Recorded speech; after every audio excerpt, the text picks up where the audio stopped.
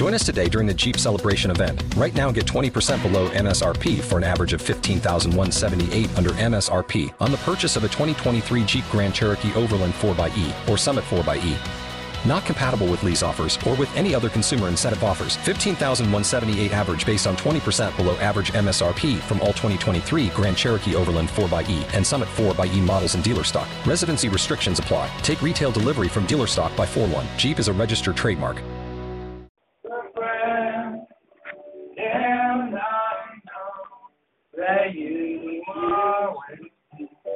Will be with me to the end. Jesus, Jesus, how I trust you, how I prove you more than gold. Jesus, Jesus, precious Jesus, oh, for me to trust Him more.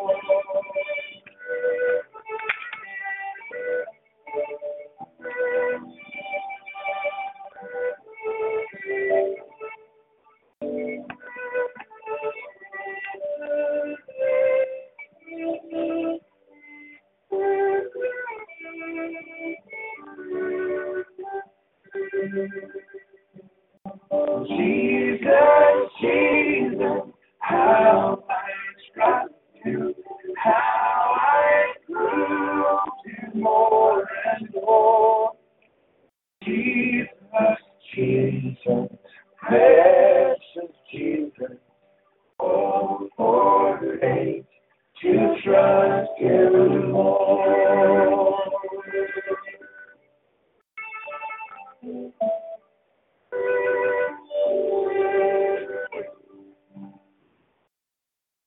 I'm so glad I learned to trust Him. Precious Jesus, Savior, friend, and I know that He will be with me to the end. Jesus, Jesus, how I trust you, how I prove you more and more. Jesus, Jesus, precious Jesus, oh, for grace to trust Him more.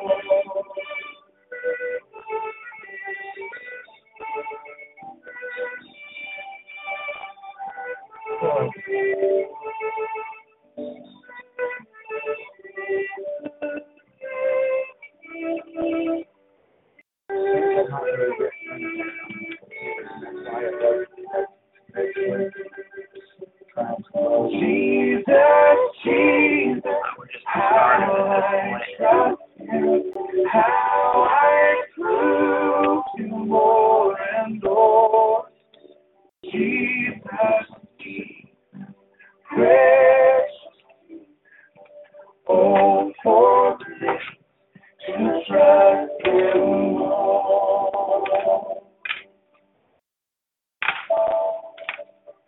Oh, for grace to trust Him more.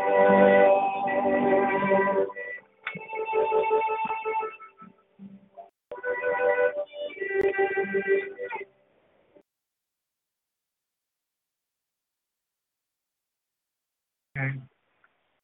Got a very, very special message today, and so we're under incredible warfare. So please pardon us as we have a whole bunch of technical difficulties.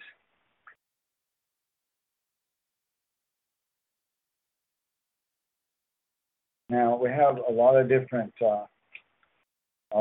programs running to where if we get disconnected on Mixlr, you can go over to talkshoe.com and the website, the link to the direct link to the broadcast on TalkShoe is on the ministry website at ourstarlightministries.com/services.html. isawthelightministries.com/services.html will give you the direct link to the TalkShoe broadcast, which is talkshoe.com/TC/14366, or you can search TalkShoe for I Saw the Light Ministries, or search TalkShoe for I don't know what my sign is. Sign in on this one. I don't know to sign in on this one. I'm going to sign in on this one. But I don't remember because I don't never have to sign in on this one. There's not one thing, that's another. Over and over and over.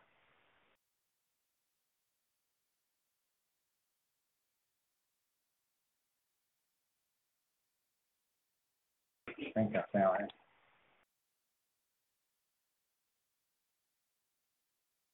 Yeah, okay, I'm signed in on that one. Always something.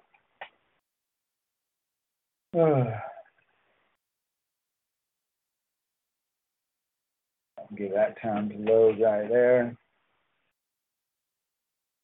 And there's also phone numbers for TalkShoe as well.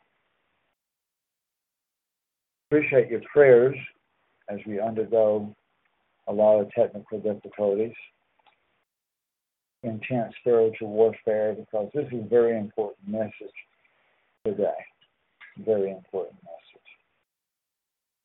Okay, while we're waiting for other computer programs to load up, let's try this. Page number, well, I know I can't get there from where I'm at right now, so we're going to have to go over here.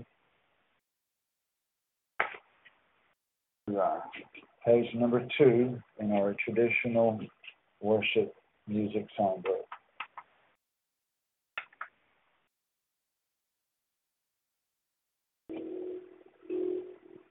I need thee every hour. Need thee every hour, most precious, no tender voice like thine can reach.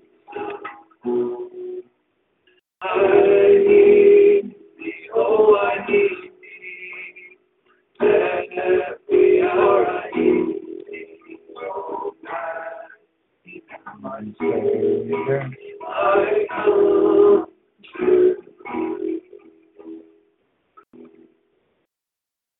Need thee every hour, stay thou nearby. Temptation to their power, and thou I need thee, oh, I need thee. Every hour I need thee, oh, bless me now, my Savior. I come to thee. I need thee every hour. Joy thee. Quickly as the light for thine. I need thee, oh, I need thee. Every hour I need thee. Oh, bless me now, my Savior. I come to thee. Need thee every hour. Oh, soul, oh, make me thy need.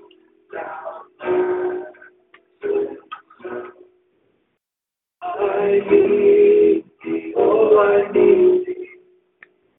Every hour I need thee. Oh, bless me now, my Savior. I come to thee.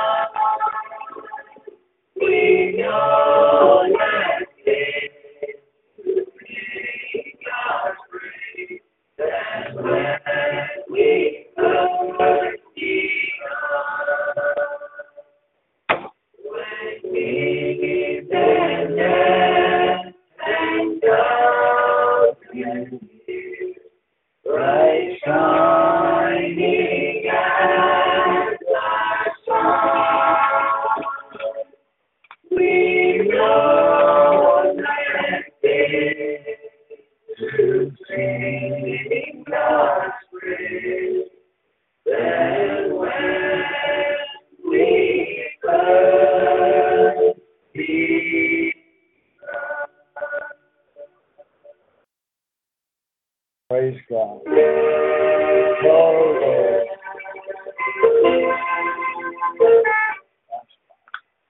Trying to control the music on the computer when it's playing on the CD.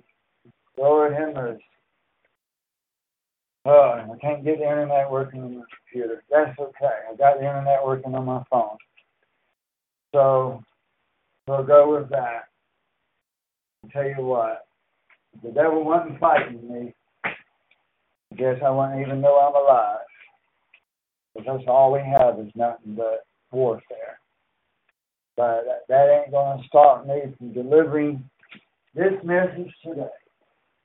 Praise God.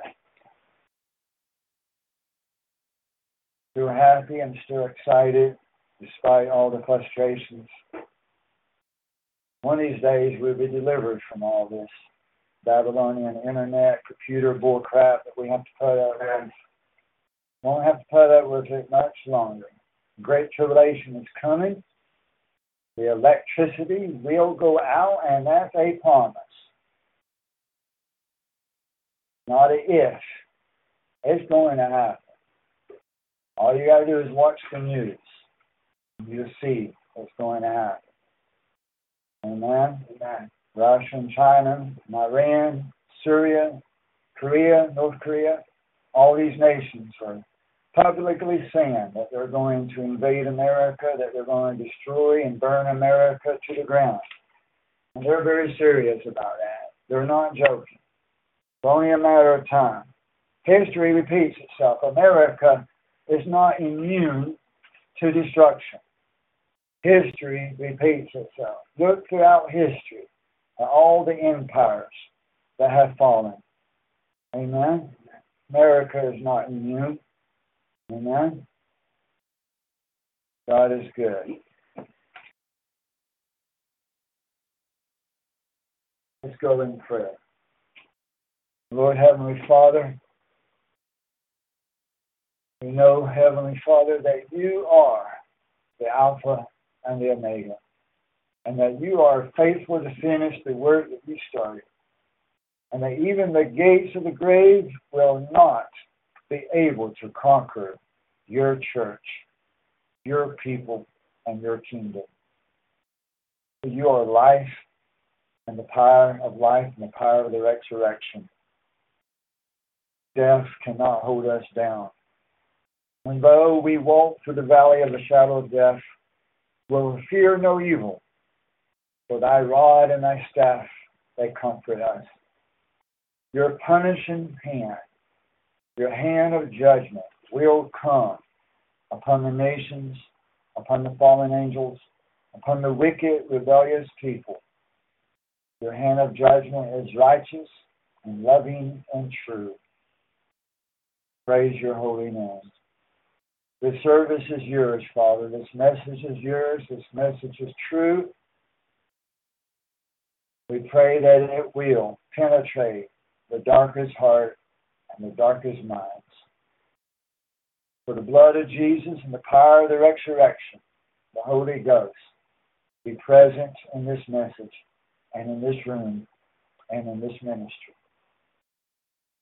In every place that this message goes, the darkness be penetrated and the darkness flee. In the name of Jesus, so be it. Amen. Praise Jesus. Praise God. Let's turn to the book of Psalms. Psalm 91.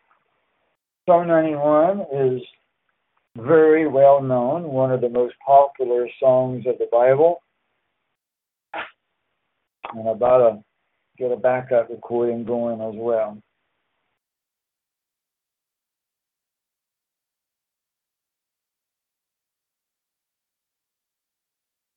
For the people listening for the first time, we're reading from the Alpha and Omega Bible, a restoration of the original scriptures. And as we go through today's message, you're going to see another proof beyond all the other proof we've already presented to you. Another proof why the Alpha and Omega Bible is truly more accurate.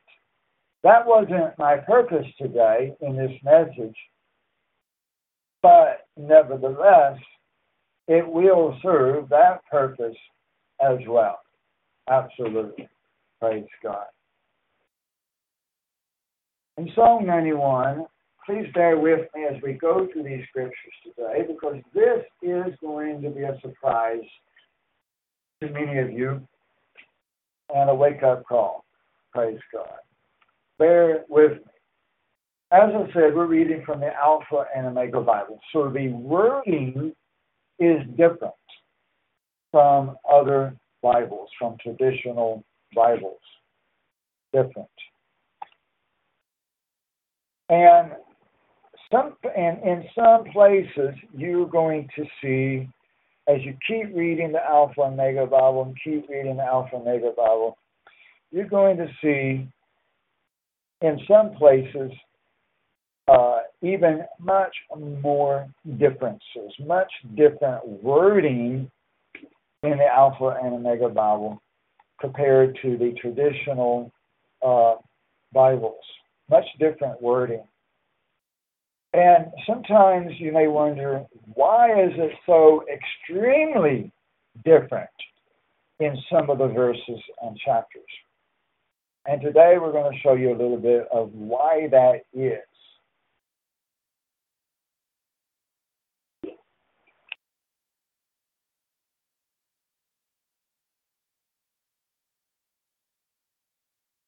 In Psalm 91, verse 1,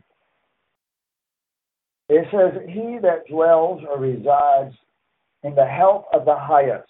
Now we know that King James says, "in the Most High." The Most High and the highest, same thing, just a different way of saying it. But if you dwell in the help of the Most High, or in the highest, shall spend the night under the shelter of the Theos, the God of heaven. Where it says shelter, all the other Bibles say the shadow of God. And today we're going to talk about the shadow of God. Now, Psalm 91 we use very commonly to encourage us in times of sickness, in times of persecution, in times of different extreme trials and tribulations that we go through in life. This is one of the most common verses, chapters that is, that gives us peace of mind, and strength in those most difficult times. So we come to this and we're surprised by a much different wording. But why is it? And is it wrong or is it right? Because of the much different wording.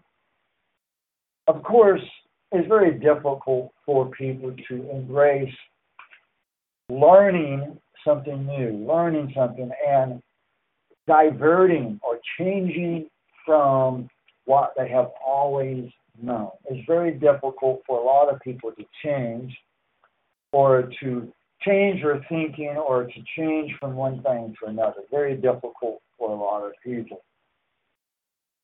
But we need to examine the oldest Bibles, the oldest Bible manuscripts, and what did it really, truly, originally say compared to the corruptions that did enter into the Bible in different centuries. We know for a fact that corruptions did enter into the Bible in multiple occasions. For example, in the book of Acts, the King James Version says Easter, but it's the only translation for the most part, one of the very few translations that actually have the word Easter in the book of Acts, because the Greek word that Luke actually wrote there was the word Passover.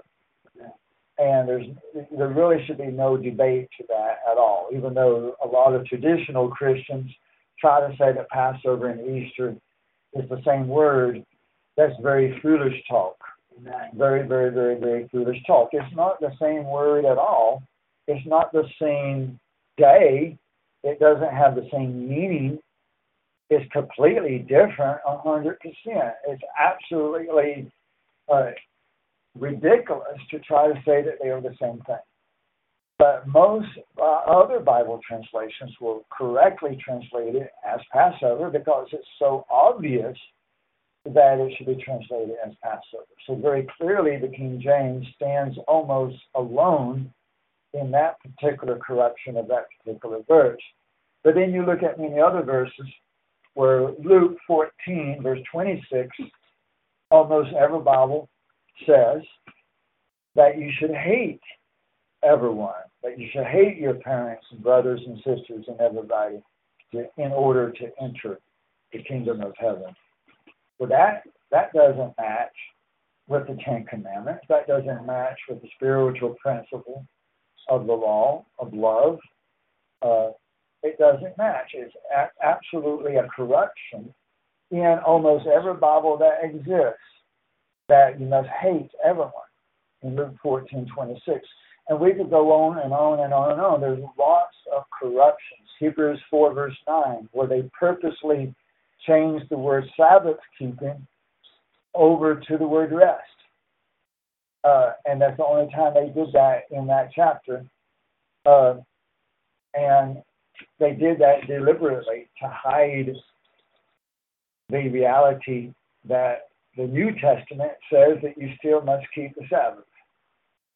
They deliberately hid that. And there's no doubt to that, because you can't mistranslate that word unless you do it on purpose. A deliberate thing, deliberate corruption of the Bible. And that's more than just the King James. It does that. So, again, what did the original Bibles say, or the oldest that we have access to? Here in Psalm 91, let's just look at some other verses before I actually really explain it, okay? But we know that it says shelter here in the Alpha Omega Bible rather than shadow. Then look at another very popular song that is used for encouragement and strength in Psalm 121.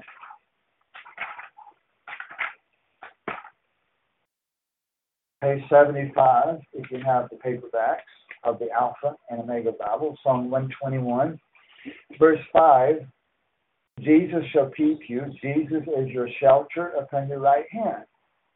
All the other Bibles use the word shadow upon your right hand. Jesus is your shadow, or that you rest under the shadow of his hand. Both Psalm 91 and Psalm 121, both very popular, common songs that people memorize and quote and use on a daily basis. And in both cases, instead of saying shadow, the Alpha and Omega Bible says shelter. Which is more accurate? And what's the difference? And why is this important? A shadow is a form of darkness. It is a shade. But in the context, it would be a good darkness. It would be a good shade. It would be a shade of comfort, a shade from the fiery heat of the bright sunshine, the trials and tribulations. So it would be in a good context. But it still doesn't use the word shadow in the Alpha and Omega Bible. Why is this? Let's turn over to the book of 1 John, right before the book of Revelation. 1 John chapter 1.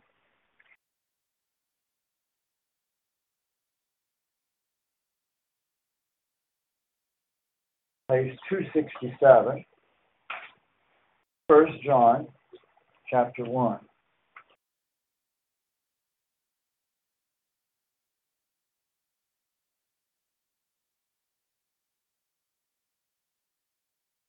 In 1 John chapter 1, starting in verse 5.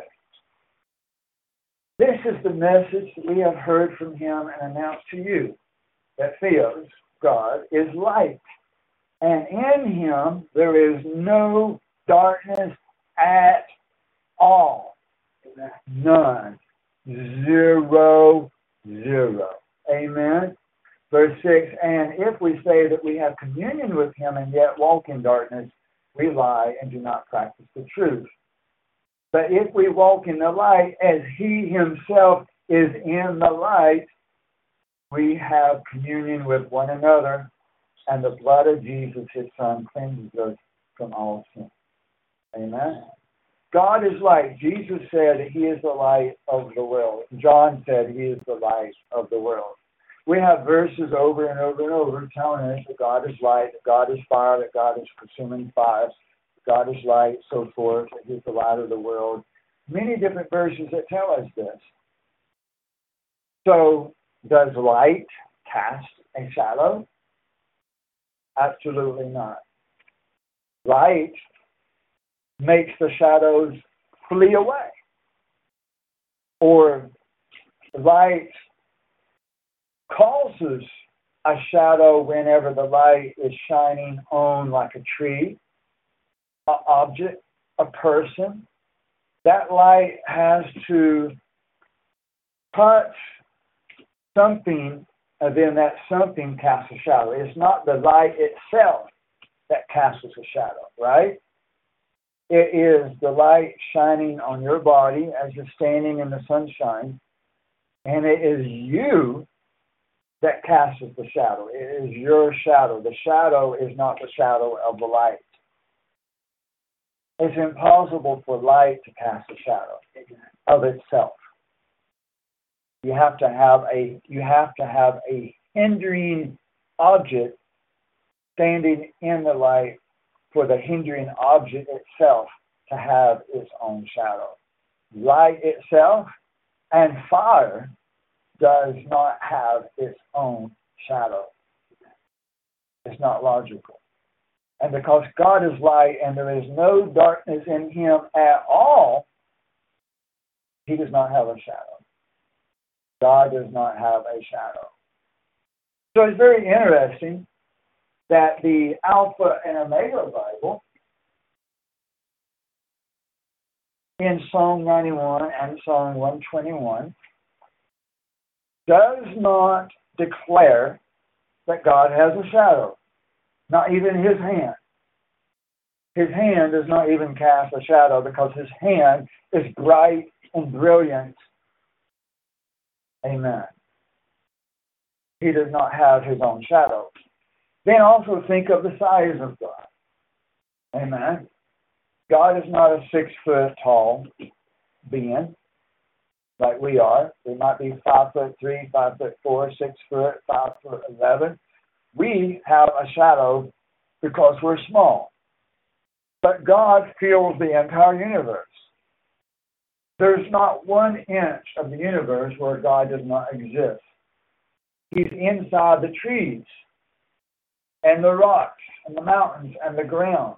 The Bible says even in the graves you cannot hide from him. He is there. Amen. And it's true that if you split a rock in two, he'll be inside that rock. Amen. That is true. He's inside the moon.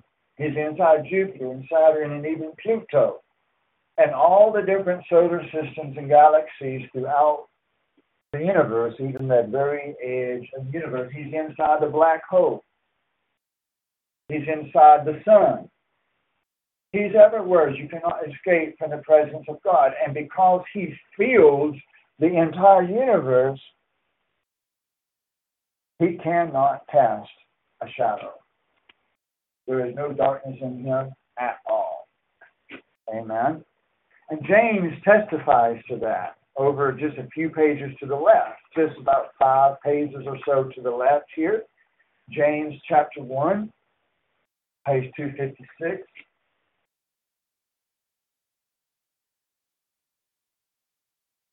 James 1, verse 17. Every good thing given and every perfect gift is from above, coming down from the Father of lights, with whom there is no variation or shifting shadow. Right there he even tells you don't even have a shadow. He's the Father of lights. He is the Alpha light. Amen? He's the Alpha light. There is no variation or shadow with God.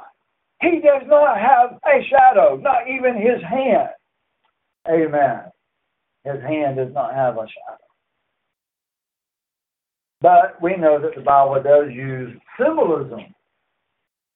But even in the symbolism of a shadow, the Greek Septuagint, which the Alpha and Omega Bible is based upon primarily, does not even allow for even the symbolism of a shadow of God. That's pretty mind-blowing. Right. Very clearly, the translators of the Greek Septuagint recognized God as being a brilliant light, as being the Father of lights, in which there is no shadow or darkness at all. Period. Very clearly, the translators of the Greek Septuagint, the ancient Bible that Jesus and the apostles did absolutely use and quote it from, those translators had a very special and high level of reverence for God. Do not even allow even the symbolism of a shadow of God. That's reverence for God. Amen? That's why it's very important to use those older manuscripts. The Greek Septuagint being much older, extremely much older, 1,000 years older than the Masoretic manuscripts. Most people believe that the King James Version and other Bibles were translated out of manuscripts from the 1st century A.D. or the 2nd or 3rd or 4th century A.D. But that's not accurate. That's not true. It's absolutely not true. They were not based upon those manuscripts. But rather, the majority of all Bibles, the majority of all different Bible translations are based primarily upon the Leningrad Codex, which is from the year around 1000 AD, 1,000 years basically after Christ. That new. In the context of human history, that's relatively new. Amen. A recent manuscript, not an old ancient manuscript in the context of 6,000 plus years of humanity. That's what it's based upon. That's a Masoretic text. That's the number one Masoretic text, the largest Masoretic text. And the Masoretic texts were translated from Jews that was very heavily involved in witchcraft and Freemasonry, demonic activities, and corrupted the Bible, added a lot, took away a lot, changed a lot, reworded a lot. They really brought a lot of corruption into the Bible from the time of 1000 AD through the 1200s AD into the 1500s and 1600s AD. But there was already some corruptions entering in the 2nd and 3rd century AD as well from the Catholic Church. So you had some corruptions coming from the Catholic Church as early as maybe as early as 300 AD, and then more corruptions coming in over the next 50 and 100 years after that, and then more corruptions in 100 AD through the 1600 AD, so forth. So you had multiple, and then even before that as well, way before that as well. The Greek Septuagint goes back to the 1st, 2nd, and 3rd centuries, or maybe just the 1st century. Sometimes I can't think correctly, BC. But we're going back to the BC years when you talk about the Greek Septuagint. That's what you want. As far as the Old Testament, you go back to the BC years, right? And then as far as the New Testament, we can say that the Codex Vaticanus is a Greek Septuagint manuscript in one sense. In another sense, you don't really say that. You really use the term Greek Septuagint really just for the Old Testament. But we can say that the Greek Septuagint is an Alexandria text Bible, and that the Codex Vaticanus of the New Testament from around 300 AD, 350 AD, 325 AD, that also is an Alexandria family text Bible, both being Greek. And that's what we want, the oldest manuscripts. It's very clear that God does not have a shadow. So it's very edifying and enlightening that the Greek Septuagint does not allow even for the symbolism of God having a shadow. Now, considering this, let's go over here to the book of Matthew 17.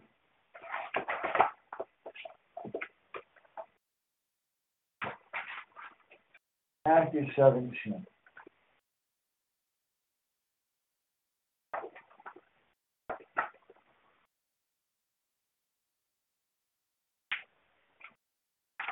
And we're going to make some corrections here. So I hope that you have an ink pen available to you as we go through the Alpha and Omega Bible and learn some other things and make some corrections to make the Alpha and Omega Bible even more accurate than any other Bible. This is going to be pretty special right here, what we want to do. Matthew 17. And let's just start in verse 1.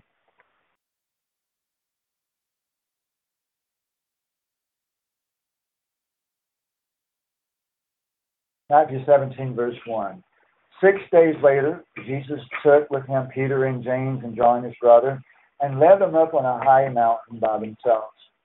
And he was changed in appearance before them, and his face shone like the sun. That's very interesting because he is light. God is light. And and the Bible says that he is a consuming fire. So here his face is shining like the sun, very bright. And his garments became as white as light. So his entire body became very brilliant. And behold, Moses and Elijah appeared to them, talking with him. And Peter said to Jesus, Master, it is good for us to be here. If you won't, I will make 3 tabernacles here, one for you, one for Moses, one for Elijah. And while he was still speaking, a bright cloud, I want you to underline the word bright. This is not a normal cloud. This is a bright, brilliant, shining cloud, a cloud that is emitting light. Amen? This is not your normal cloud. This is not a dark cloud. This is not a cloud that's going to bring rain. This is not a cloud that casts its own shadow. No. Amen? Because this light is this cloud is emitting light rather than blocking light. It's a reverse cloud. It's reverse osmosis. Reverse osmosis. Amen? It is doing the opposite of what a cloud normally would do. Amen? So when it says overshadowed them, now we know that overshadowed, we have different people listening to our sermon from different languages that some of them have trouble with some of the English words. And even though the word shadow is part of this word, it doesn't really mean that it casts a shadow, but rather it means to float over them in the normal sense of the word. However, the Greek word here can mean 2 different things or 3 different things. It can mean to float over, or it can mean to engulf in light. Praise God. To engulf in light. And in the context of a bright cloud and also the light of God and everything that we've already learned today, it would be more appropriate to translate this as engulfed. And there's another reason why it's more appropriate as well. And we'll read that here in a minute, but first we're going to finish reading this verse. But you can go ahead and cross out where it says overshadowed, and instead right above that, engulfed. And I'm going to absolutely prove here in just a minute with a different Bible verse in Luke that it truly did engulf them rather than just floating over top of them. I will prove that from Scripture in a minute. But it says that a bright cloud engulfed them, and behold, a voice out of the cloud said, This is my beloved Son, with whom I am well pleased. Listen to him. So the Father was in that cloud. This was not a dark cloud. This was a very bright cloud. It says it was a bright cloud. And when it says it was bright, baby, it was bright. Amen. Amen. You probably could have gotten a sunburn if you had been on there very long. Amen. Praise God. It was bright. Verse 6, when the disciples heard this, they fell down, face down to the ground, and were terrified. And Jesus came to them and touched them and said, Get up, do not be afraid. And lifting up their eyes, they saw no one except Jesus himself alone. And as they were coming down from the mountain, Jesus commanded them, saying, Tell the vision to no one until the Son of Mankind has risen from the dead. Amen. This was a vision. It says it was a vision. People think that just only means a visual.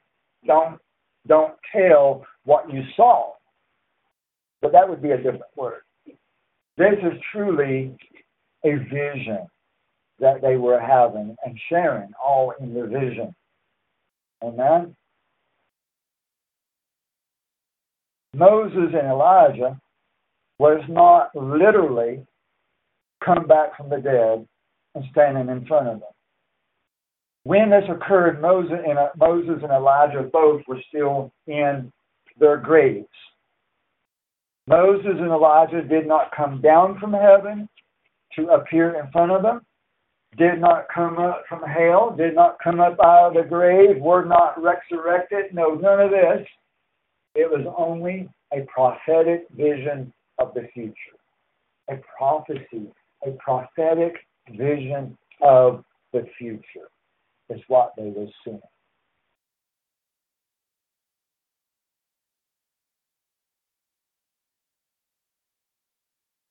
The Bible says that Elijah, all the days of his life is 365 years. If I remember right, 365 or 375 years. So, he died. He died. He's not in heaven. Amen. That was Enoch. You think that was Enoch? Okay, so I've got the wrong guy. But nevertheless, all these people died. Every one of them. The Bible says no man has ascended up to heaven except for the Son of Mankind that came down from there. Amen? But people don't believe that verse. They don't want to believe that verse because it contradicts traditional doctrine, and they would rather hold tight onto traditional false doctrine rather than allowing the Bible to teach them, to help them to grow in the truth. Very sad, very sad. But it was only a prophetic vision of the future. But now let's prove that they were really, truly engulfed. Let's go over to the book of Luke, chapter 9.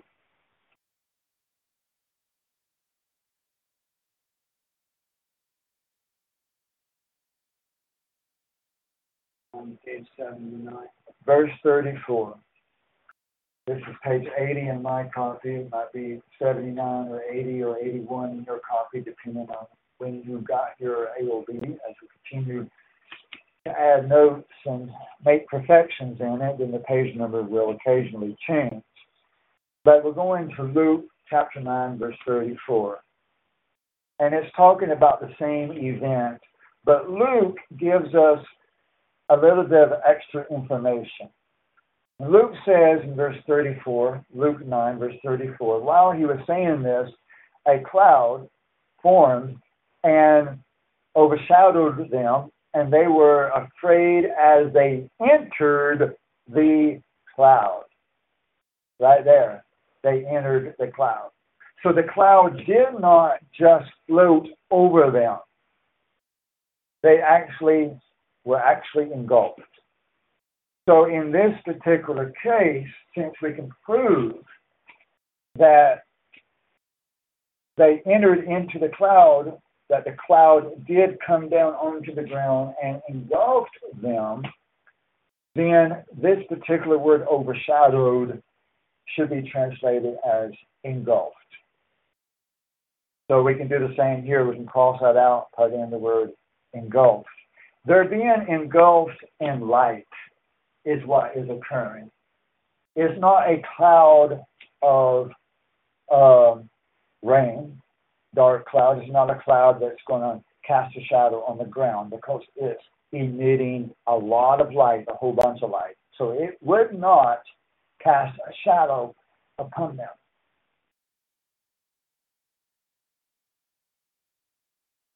Let's look at Mark chapter 9.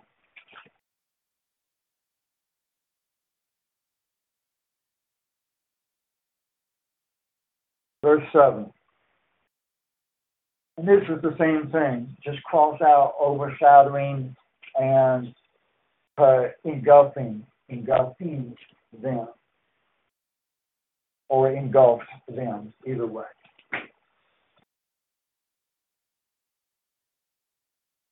Now let's go back to Luke and go to Luke chapter 1, because we're going to talk about something else now.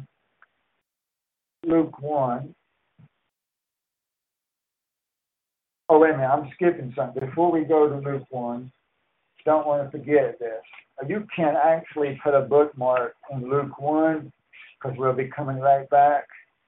But let's go over to Exodus chapter 40. Exodus chapter 40, and then we'll return back to Luke 1 later. Exodus 40.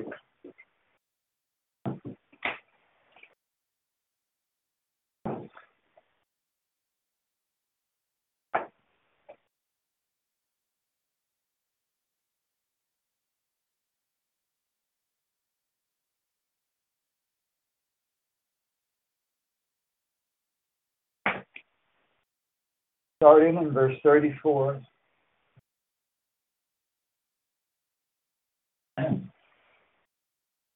Page 127.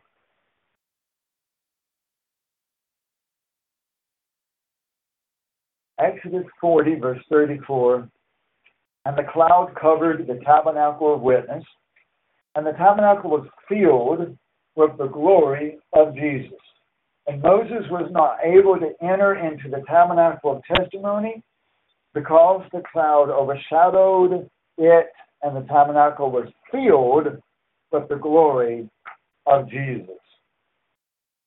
The presence of God at this particular moment at the tabernacle was extremely powerful. Extremely powerful. Presence of God. So powerful that Moses was not even able to enter the tent, the tabernacle of testimony. I don't think that the cloud just floated over the top of the building. No. This cloud was the presence of God. It would have been a bright cloud. It was the presence of God. You think of a typical cloud floating over the top of the tent would bring a shade and cooler air. But this was the presence of God. So it would have been a bright cloud. It would have been a cloud emitting light in this particular context of the presence of God being very powerful at that particular junction of time. So we should change overshadowed to engulfed, because the presence of God was truly engulfing this entire building. Amen? Inside and out. This is not just floating over the top. No way. This was the presence of God filling the tabernacle, so it was being engulfed. Praise God.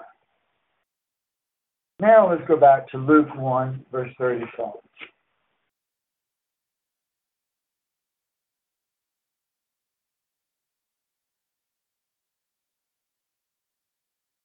Page 68.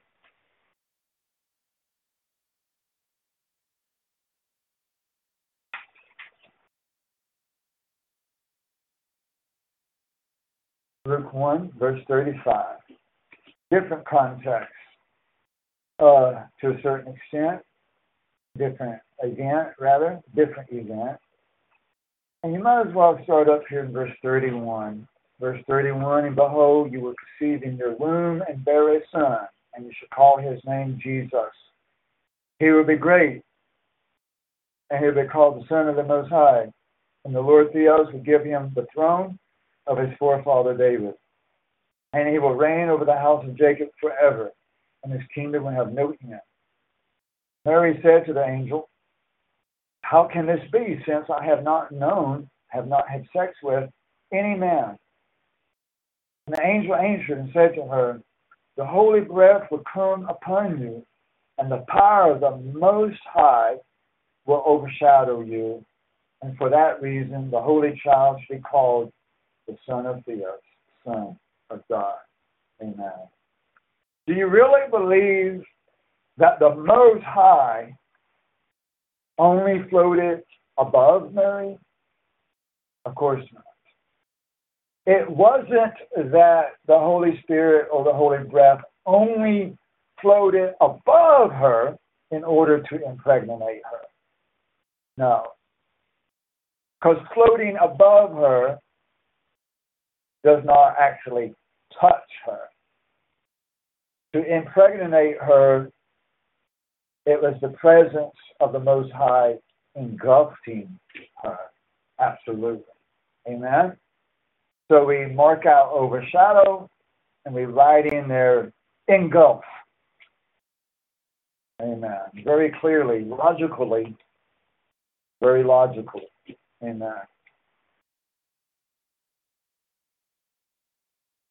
Now, with these corrections, let's correct a couple of places over in the book of Isaiah.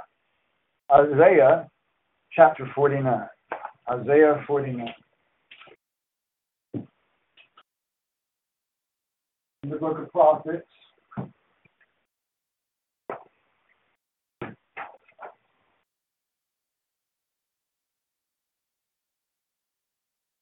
page 37 in the Prophet's Zion, if you have the paperbacks. Isaiah 49.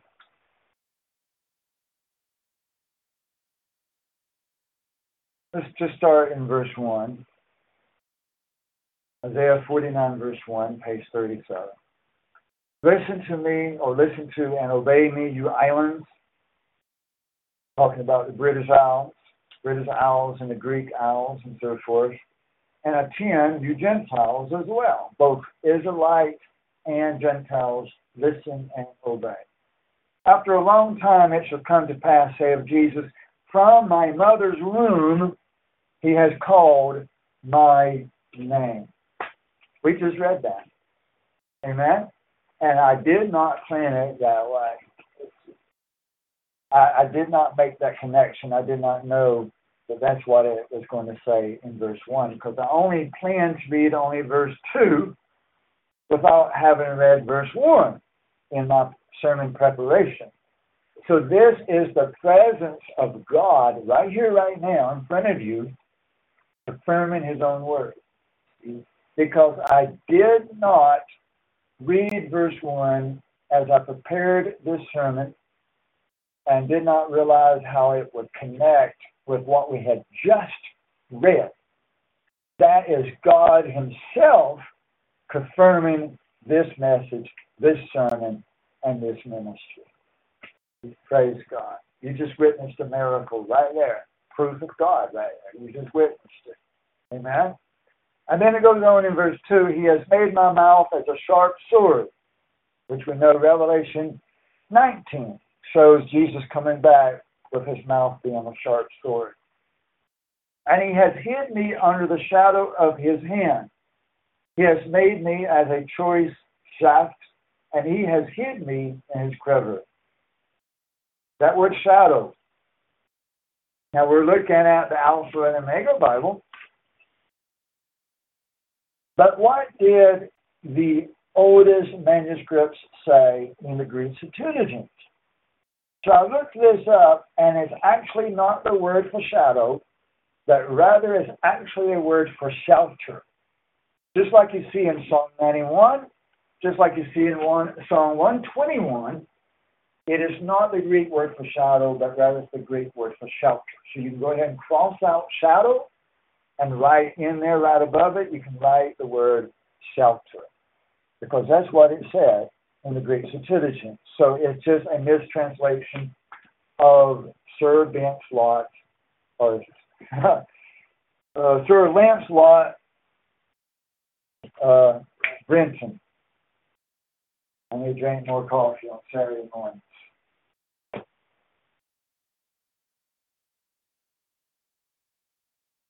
Sir Lancelot Brenton in the late 1800s that translated the Greek Septuagint. And as it says on the Alpha and Omega Bible website that the Old Testament of the Alpha and Omega Bible translation is based primarily upon the Brenton translation of the late 1800s of how he translated Greek Septuagint into English. And for the majority of the time since the late 1800s, the Brenton translation has been the number one most read translation of the Greek Septuagint. However, it is well acknowledged that he made a lot of mistakes. And so over these past 7 or 8 years now, maybe I guess it is definitely now 8 years. 8 years now that we have been going through that and making corrections to that translation of the Old Testament. And we've been making those corrections based not only upon the Greek Septuagint, but also upon a multitude of different manuscripts that come under different categories, including the Dead Sea Scrolls. And in recent days, especially within only the past week, we have been going through more of the Dead Sea Scroll information to perfect the Alpha and Omega Bible even more. The problem, though, with the Dead Sea Scrolls is that is actually a library. The Dead Sea Scrolls was actually a library, literally, a collection of many different manuscripts over the period of 300 years. They're not all from the same century. They're not all from the same original source. You've got a multitude of different types of manuscripts, and some of them are more reliable than others.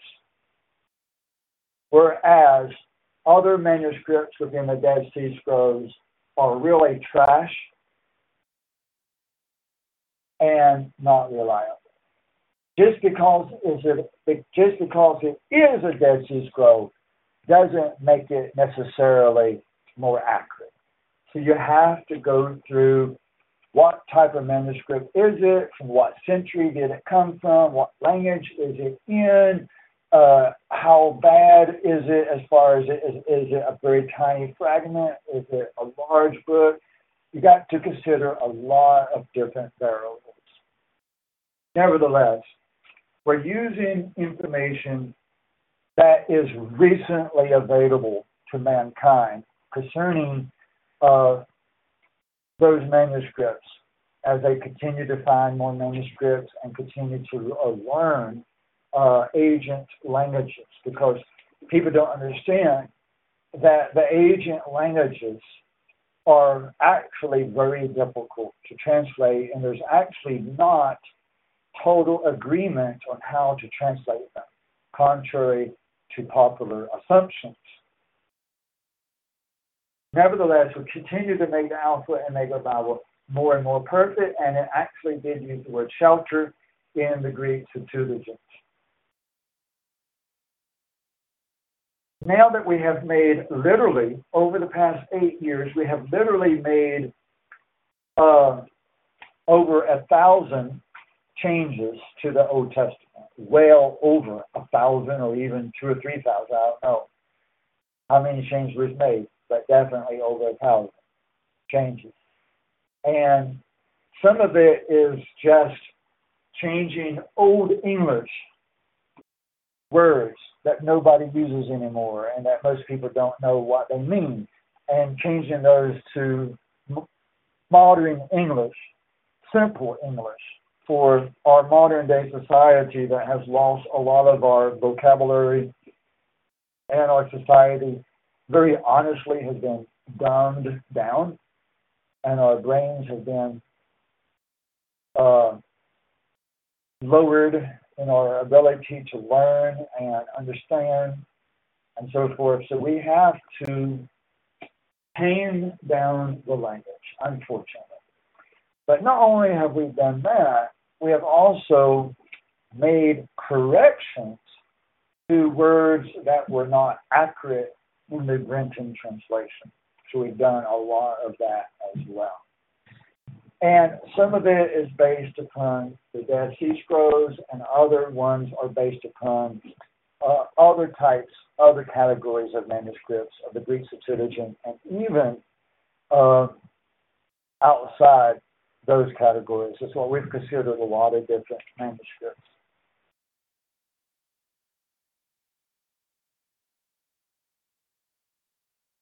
And we have considered over 35 translations, really.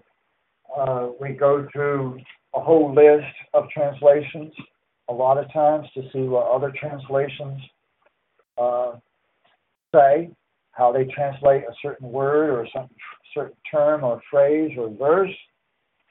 And we see what historically it has been translated as in different Bibles. We consider that as well. There's a lot that we consider. Let's go over now to chapter 51, Isaiah 51. Isaiah 51, verse 16. Isaiah 51, verse 16. I will put my words into your mouth, and I will shelter you under the shadow of my hand, with which I have fixed the sky and founded the earth.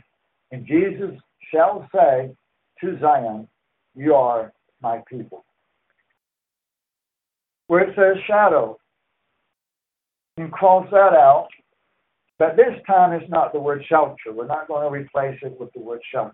You see that the word shelter is already there, and the Greek word for shelter and the Greek word where it currently says shadow are two different Greek words. So it's not shelter two times.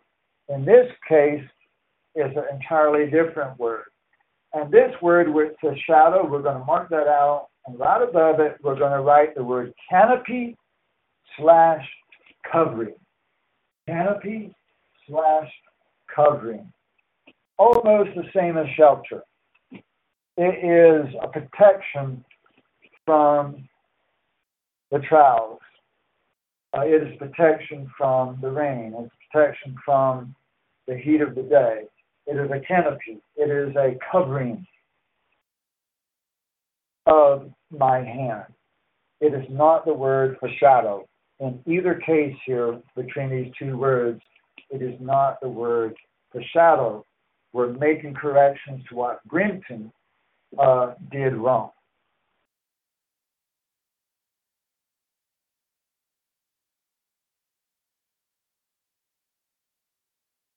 With all the mistakes that Brenton did, even his translation was still more accurate than the majority of modern Bibles, because his translation was based upon the Greek Septuagint by at least a large measure.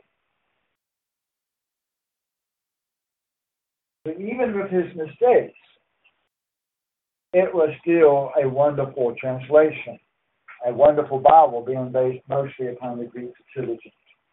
But now, we're able to translate it even more accurate. It started out really as a revision of Brenton, but now, with thousands of changes, every day, every week, every month, and every year, it becomes more and more distinct from Brenton and less and less and less and less of being a Brenton translation. Even though it started out as a Brenton translation, it has become less and less of a Brenton translation. After 8 years of changes, a lot of the verses have been updated, but there's also a lot of verses in the Old Testament to still be updated, or does it need updated?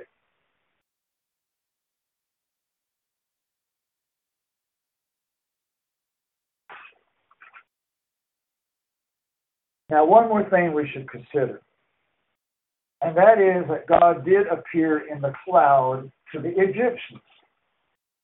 He did lead the Israelites both by fire and cloud for 40 years through the wilderness.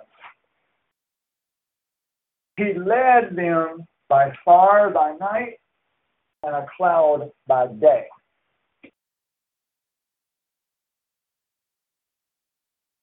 But did that cloud cast a shadow? Some people theorize, out of their own human reasoning, that the cloud by day in the 40 years in the wilderness, that the cloud perhaps may have given them shade from the hot desert sun. But that's only a human reasoning. We don't have any Bible verse to indicate in any way, shape, or form that the cloud by day for 40 years actually gave them a shade. We don't have any indication of that at all.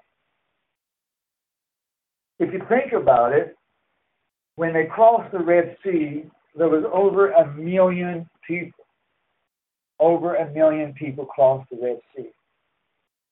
So if the cloud that was leading them for 40 years, if it was given a shade, it would have been the entire sky cloudy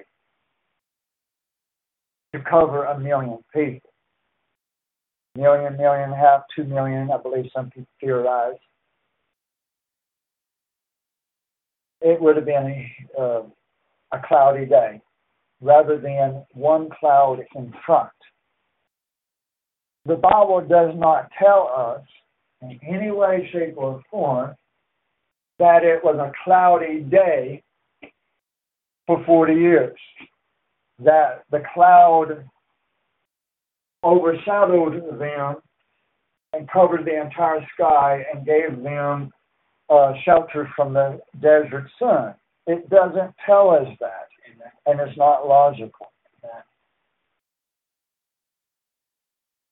The description of the cloud that led them through the wilderness, through the desert, was a column, a pillar of a cloud.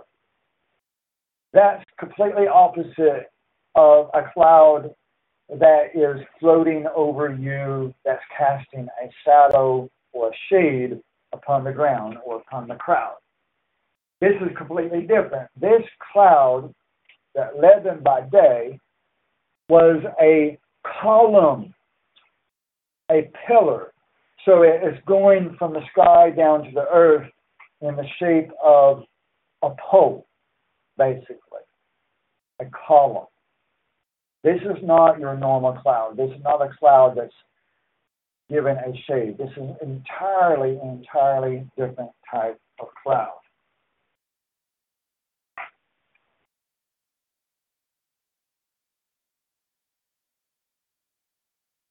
This particular cloud would have been only in front of the crowd, leading them through. That's the description that the Bible gives. They were following it because it was in front of them like a general on a horse being in front. And right behind the cloud would have been Moses and Aaron. And then you would have the people with another leader, ever so many feet, ever so many yards, another leader.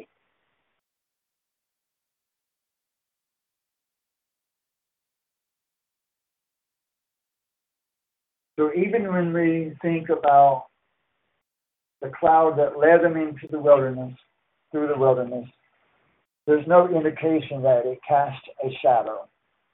Even though it was darkness to the Egyptians, it doesn't really say anything about casting a shadow. And then the final verse, Revelation 22.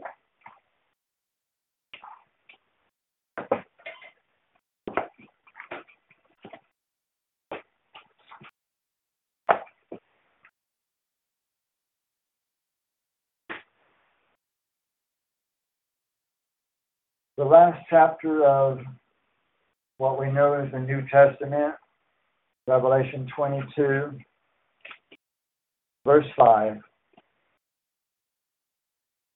And there will no longer be night, so they will not have need of the light of a lamp, nor the light of the sun. We won't need the sun anymore, because the Lord of the fields will illuminate them, and they will reign forever and ever. Amen. God is light, and He is shining very brightly, very brilliantly, and there is no shadow of darkness in Him. Praise God. Now, as I go through the announcement, we'll let Brother Gerald think about what he needs to share, and we also open up the chat room right here, right now, for the people that are registered with Mixlr, MIXLR.com. If you're registered and signed in, then the chat room is available for you right now. If you have any questions or comments or testimonies, or if you have a song or a testimony or a dream or a vision to share, or if you would like to share something you read in the Bible this week or whatever, or something that the Lord laid on your heart. Any of these things, the church is free to exercise freedom of worship and freedom of participation. And I do encourage that as well.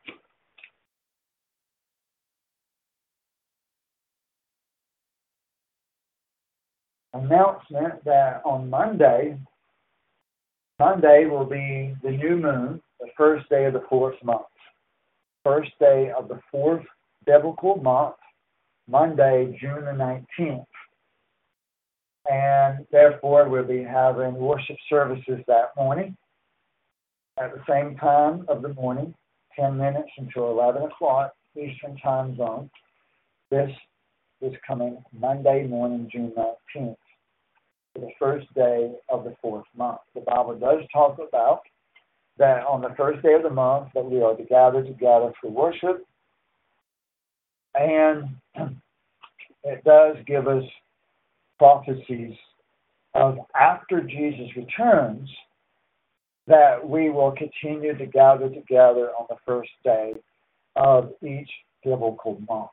That's a prophecy of how God is going to reign in His kingdom, what we're going to have to obey in His kingdom, the way we're going to live life and worship in His kingdom, and there is no end of His kingdom. And if this is the way it was done in the Bible, and if this is the way it's going to be done when Jesus comes back, then it is also the way it should still be done today. Amen.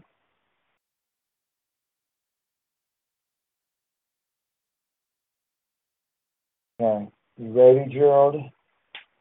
Got a few more verses from Isaiah. Isaiah. All right, let me get over to Isaiah.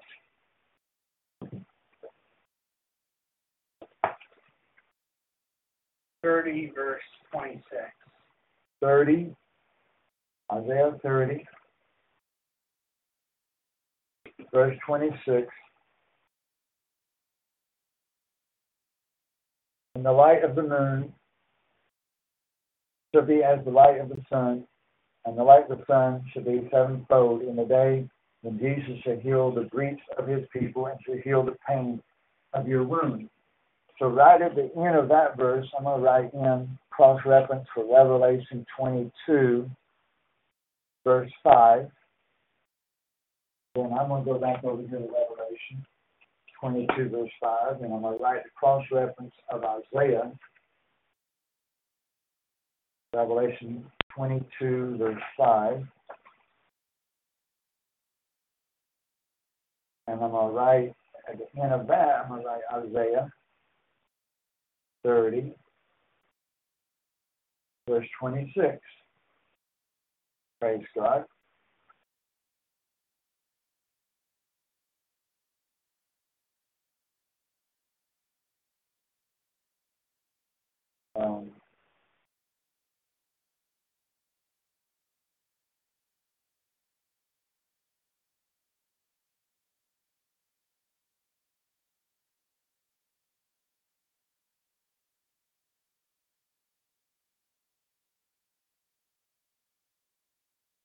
So a person may ask, Revelation 22 says we won't need the sun.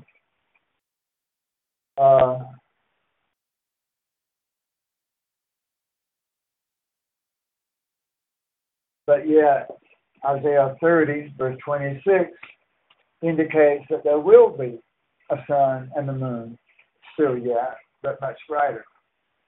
So the way I could reconcile that is I could say that even though Revelation 22 says we have not need of those lights because God is going to be the light of paradise. But it doesn't say that those lights won't exist.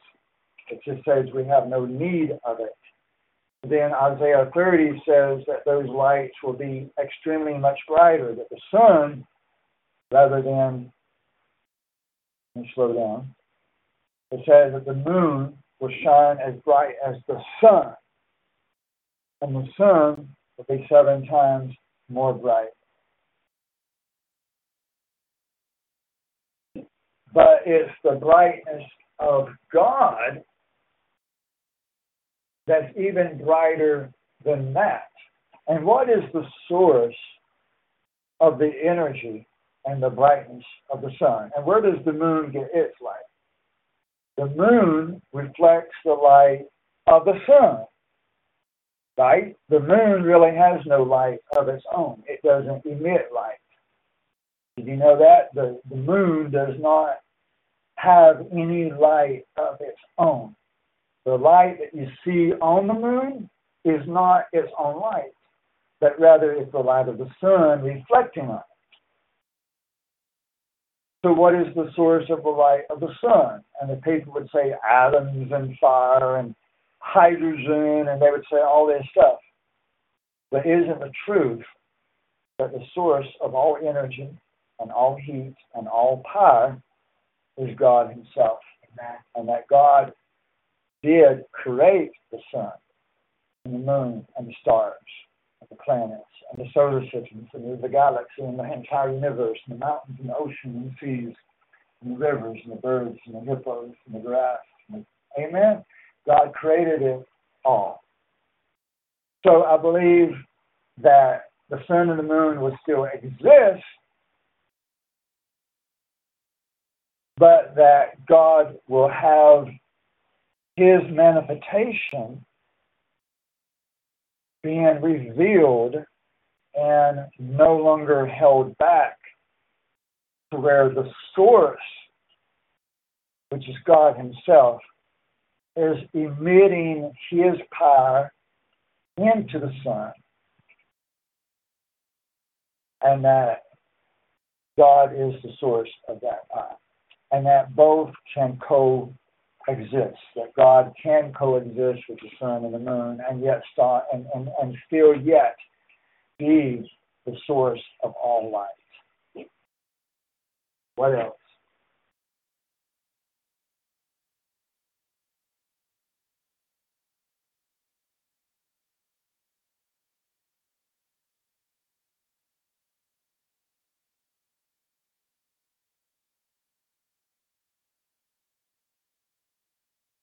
Anything else? Oh, this verse in Isaiah 49. Isaiah 49. Okay. Verse 9.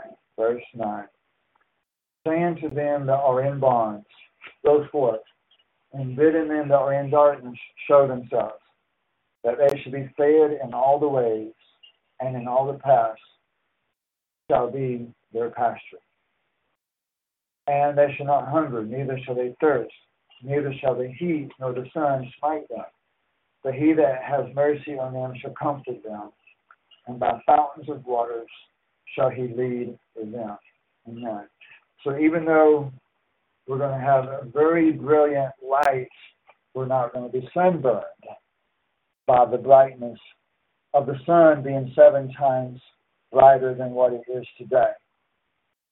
With the power of God emitting his strength into the sun. Amen. We're not going to suffer sunburn. from the brightness of God. Anything else?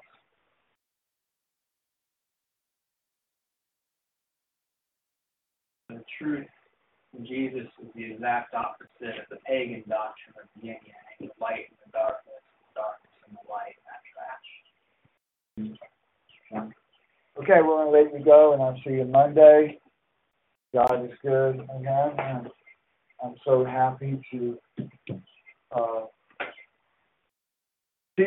see these things God is showing us about His presence. Amen. God is good. See you Monday. Please be praying for the worship services and for the broadcast, computer technical difficulties, the spiritual warfare. Pray for one another more than ever before. Pray for one another. Thank you for your long suffering with me today. All this in Jesus' name. Amen.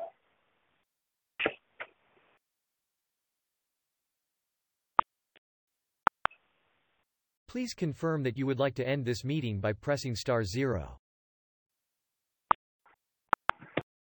Join us today during the Jeep Celebration event. Right now, get 20% below MSRP for an average of $15,178 under MSRP on the purchase of a 2023 Jeep Grand Cherokee Overland 4xE or Summit 4xE.